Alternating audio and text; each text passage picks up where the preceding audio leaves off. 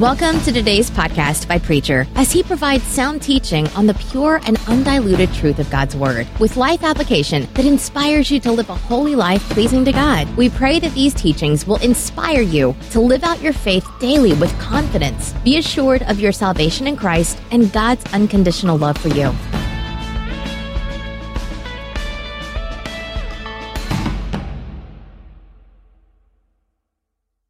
Our scripture lesson this morning will be taken from the book of Mark, the 10th chapter, and beginning with the 32nd verse. Jesus is with the disciples. And as the scripture reads, they were now on the road going up to Jerusalem. Jesus was going ahead of his disciples, who were filled with alarm. The people who followed him were afraid. Once again, Jesus took the 12 disciples aside and spoke of the things that were going to happen to him. Look, Jesus told them, we are going up to Jerusalem, where the Son of Man will be handed over to the chief priests and to the teachers of the law. They will condemn him to death and then hand him over to the Gentiles. These will make fun of him, spit on him, whip him, and kill him. And after 3 days, he will be raised to life. Then James and John, the sons of Zebedee, came to Jesus. Teacher, they said, there is something that we want you to do for us. What do you want me to do for you? Jesus asked them. They answered, when you sit on your throne in the glorious kingdom, we want you to let us sit with you, one at your right and the other at your left. Jesus said to them, you do not know what you are asking for. Can you drink the cup that I must drink? Can you be baptized in the way that I must be baptized? We can, they answered. Jesus said to them, you will indeed drink the cup I must drink and be baptized in the way that I must be baptized. But I do not have the right to choose who will sit at my right and my left. It is God who will give these places to those for whom he has prepared them. When the other 10 disciples heard about this, they became angry with James and John. So Jesus called them all together to him and said, you know that the men who are considered rulers of the people have power over them, and the leaders rule over them. This, however, is not the way it is among you. If one of you wants to be great, he must be the servant of the rest. And if one of you wants to be first, he must be slave of all. For even the Son of Man did not come to be served. He came to serve and to give his life to redeem many people. Lord God, help us to understand the nature of the kingdom of God and our part in it. As we think together, there's 2 things that I would like for you to keep in mind. The third time that Jesus spoke to his disciples, he said simply to them, look, we're going up to Jerusalem. Then the closing of that 45th verse where it says, even the Son of Man did not come to be served. He came to serve. A religion without a cross. It seems that we're eternally looking for this religion without a cross. And yet when we look at the Lord Jesus Christ and see him as he finishes up his ministry in the countryside and says to his disciples, now we're going to the city. You would have thought that this would perhaps been a time of great rejoicing, because Jerusalem at that time was a city of that country, of course. As we can think of being New York or any of the other great metropolitan cities that we have in this country or in other countries. You thought it had been a time for them to have been thinking the same as we think. That would be a time for us to relax, to take it easy. Maybe to go to a play or two, go down to the arena and see what's taking place, or go shopping. But it would be a time of a happy situation, where it would be completely a change of scenery, and we would be able to go and participate in something that is different than what we have participated in before. But the sad truth of the situation is that the situation that existed on the road to Jerusalem, it was fairly charged with fear. In fact, it was so heavy and so devastating that I am quite sure that you could almost slice it with a knife. This is the third time that the Lord Jesus Christ has called his disciples aside and to talk to them. But I would remind you that the Scripture says, speaking of the disciples, it said on the way to Jerusalem that they were filled with alarm. Now get the picture in mind as Mark paints the picture for us, because I think it's very important. We see the Lord Jesus Christ out ahead of his disciples, headed toward Jerusalem. Immediately behind the Lord Jesus Christ come the disciples.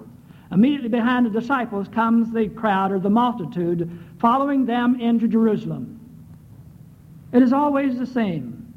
And when the disciples are all anxious and upset, it always fills the multitude with fear and with trembling. I do not know. I have to speculate at this point to understand what was really taking place. Perhaps the disciples were reluctantly, well, yes, we know they were reluctantly going to Jerusalem, because Jesus told them exactly what was going to happen there. Perhaps Jesus could hear them mumbling to themselves, why do we have to do this? Why do we have to go through this thing?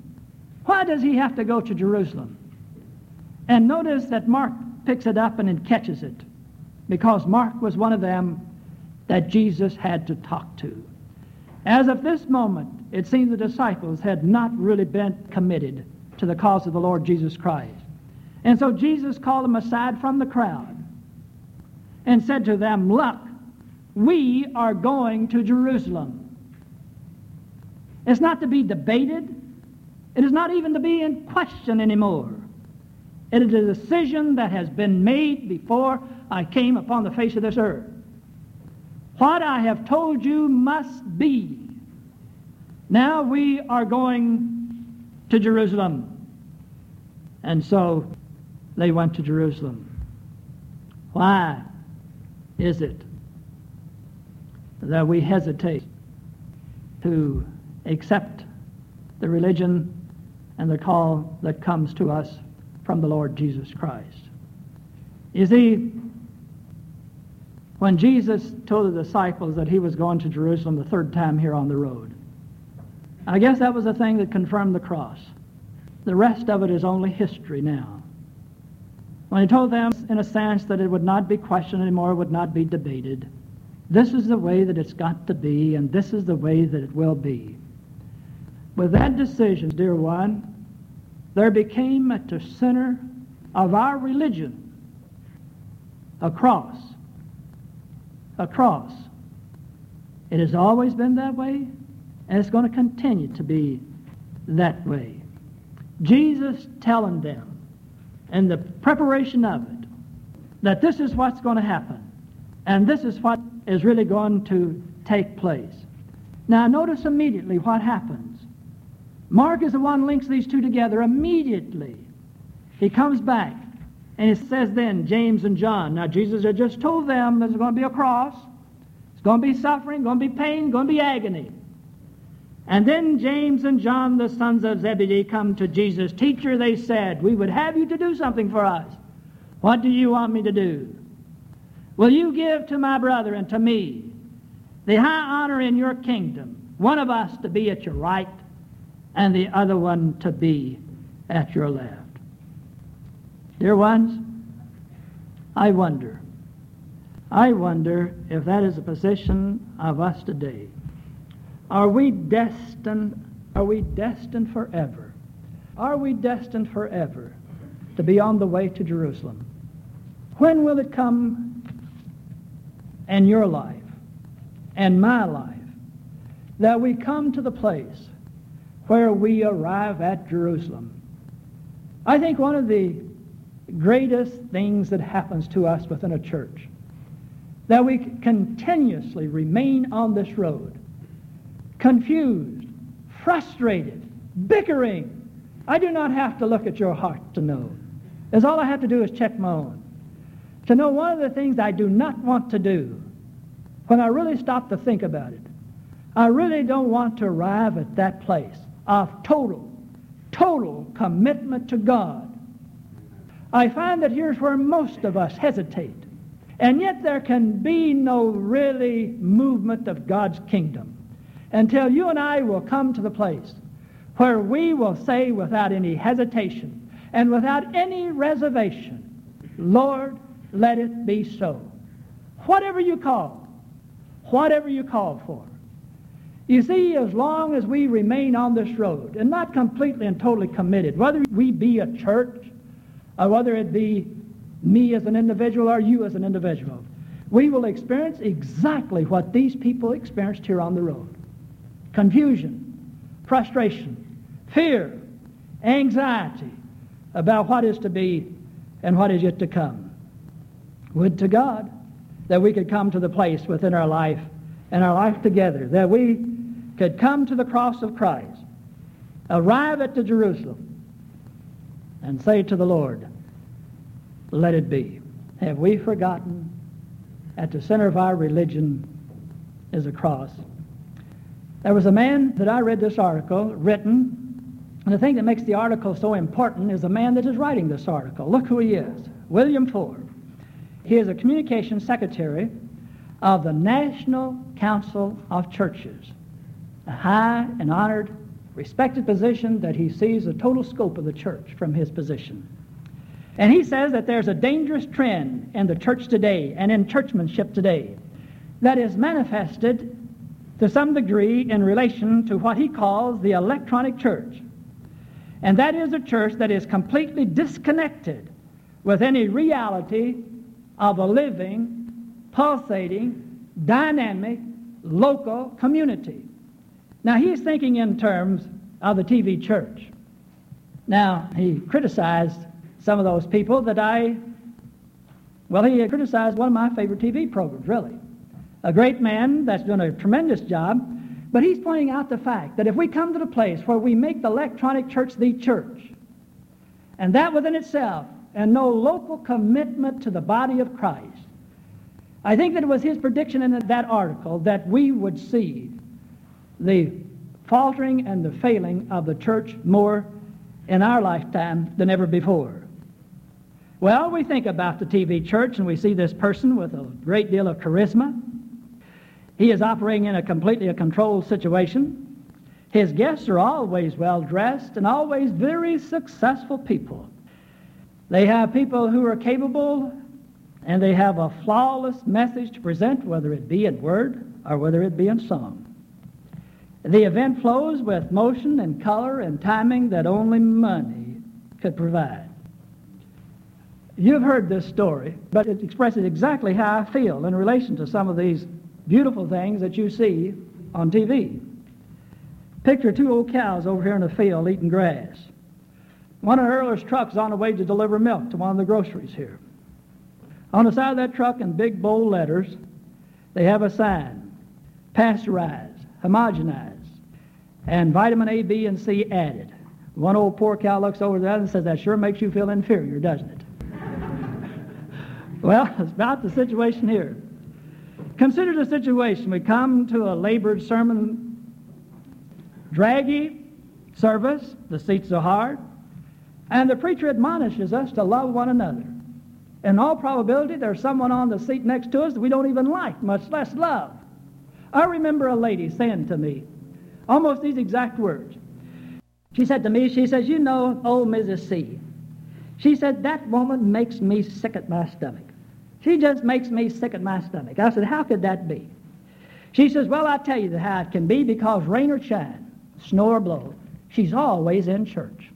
Always there. I've never been to a service but what she wasn't there. I have observed her even in the rain, cutting flowers in her garden and taking to someone who was sick. I can vouch for that. I remember one morning, it was very cold in the spring of the year, and we was having a vesper service somewhere around 8 o'clock. And the lilacs were in bloom. But you know, the freakish nature at that time can be very cold. She cut some lilacs to bring to the service because she knew the preacher enjoyed smelling them. And on the way to church, she had no ride. She had to walk 1.5 miles to church. The flowers froze in her hand. Well, when I thought about Mrs. C. too, that garment that I was wearing as religion looked pretty shabby to me too. I didn't stand so well dressed. I didn't stand so well dressed when I thought about some families in that church where I knew that they gave a tithe of their income. I didn't stand so well dressed in that church when I thought about some other people in there that were committed and dedicated faithfully, Sunday after Sunday, year after year. And you wonder today, dear friends, that the trend is in favor of the electronic church. Not the church that calls for involvement in Jerusalem. Not for the church that calls you to a commitment at the foot of the cross to be revealed daily as you and I try to live together. Two things happened to me just before I came here that makes this thing a real reality within my life. Well, I got a call and said, Mr. So-and-so is dead. Will you have his funeral? I said, I'll be glad to help the family in any way they can. I didn't recognize the name of the family. Went to the funeral home and I asked about the deceased and said, yes, he's a Christian. He's a Christian. I said, well, and a Methodist. I said, well, I've never seen him in church. He says, well, he's never been in your church. He's never been in any church in this community. But he's a Christian because he watches a religious TV program. Well, they were not there to bury him. And then it was within the week, I went to see a lady that I took into the church. And she had been faithful to the church for about 4 or 5 years. And she got mad at something, I think the preacher. And she stopped coming. And I went to see her. I went over to see her, and she was madder than a wet hen. And they were pretty mad. And I went to see her, and, well, she was nice about it, though, because she invited me in and gave me a piece of pie and a cup of coffee, sugarcoat the pill. And she said to me, she says, I am not coming back to church. I don't like that church. She says, the only time that you ever visit, anyone in that church ever visits, it's your church. The only time anyone ever comes to my home here from that church is to receive money or ask for money. Now, that's pretty much truth. That's pretty much truth. Now, as we had our pie and our coffee, and we talked on in a very nice way, I ascertained that she wasn't going to come back to church. I couldn't find what the real problem was. But she said in due course of the conversation, before I left, she said that we were talking about the TV situation. And she had my favorite program too, and she liked it. And she says, yes, I am sending that program $25. And I could not help but say, have they visited you? And you know something? She didn't like that. She didn't like it. She didn't like it. I never was able to get through to her, to help her to see the involvement of the situation in God's kingdom is best expressed in our relationship one with the other. Oh, we search for a religion without a cross. It's a long way from the manger, the cow barn, the dirty marketplace, the stinking fish boats, the crossroads, the beggar, the trial of Jerusalem, and the average electronic church. Now, dear ones, the call of your church is simply this. It is the church that calls and aids me and encourages me to be my best. You make me aware of the fact that I have imperfections. And that's just a nice way of saying you make me aware of the fact that I'm a sinner. Only a sinner saved by the grace of the Lord Jesus Christ. You see, at the pit of my soul, too, is something good, as it is in yours.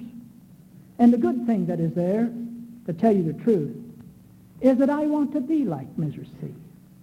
I want to be as committed as she is. I want to be as dedicated as she is.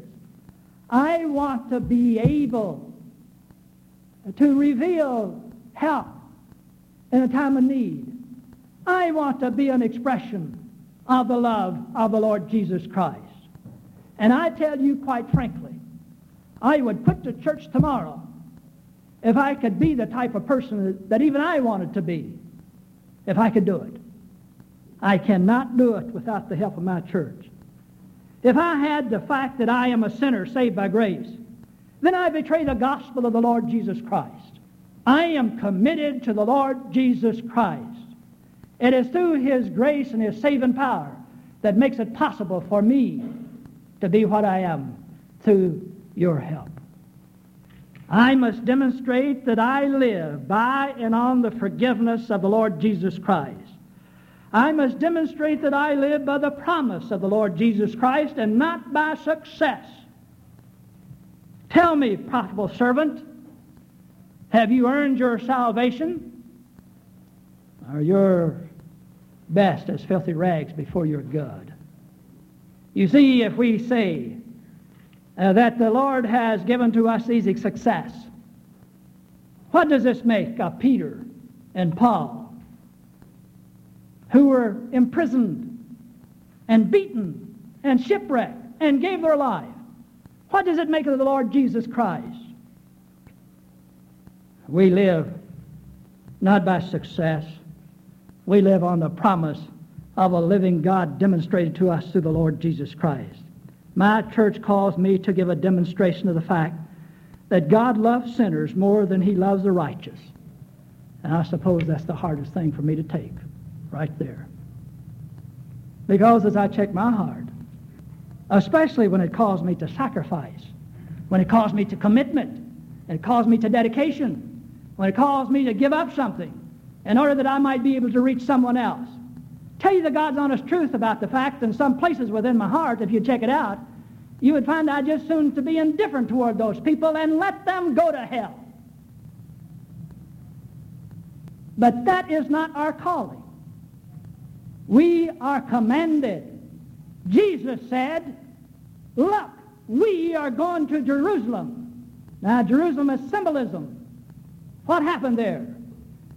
Well, it's a place where they committed their total being, even their life, unto God. When we show no love for the lost, no compassion for those who are hurting, when we have no mercy for those who are accused, when we make no defense for the weak, we betray the best that is in our heart, the best that is in our soul, the best that is in our church, and we betray the best that we have in the Lord Jesus Christ. As long as there are streets, as long as there are marketplaces, as long as there are Zacchaeuses, as long as there are beggars and pig pens and prodigals, as long as these stinking, filthy, miserable places exist, you and I are not finished. We have a calling and a commitment to our God and to our Savior to lift His name and His message in every one of those places. Now, dear ones, we can do it reluctantly, or we can do it with enthusiasm, with vim and vigor and vitality, realizing that it is in this place and these places where we honor our Lord and where we secure our place in the kingdom of God. Oh, our God, help us to remember this daily, for we ask it in the name of Christ. Amen.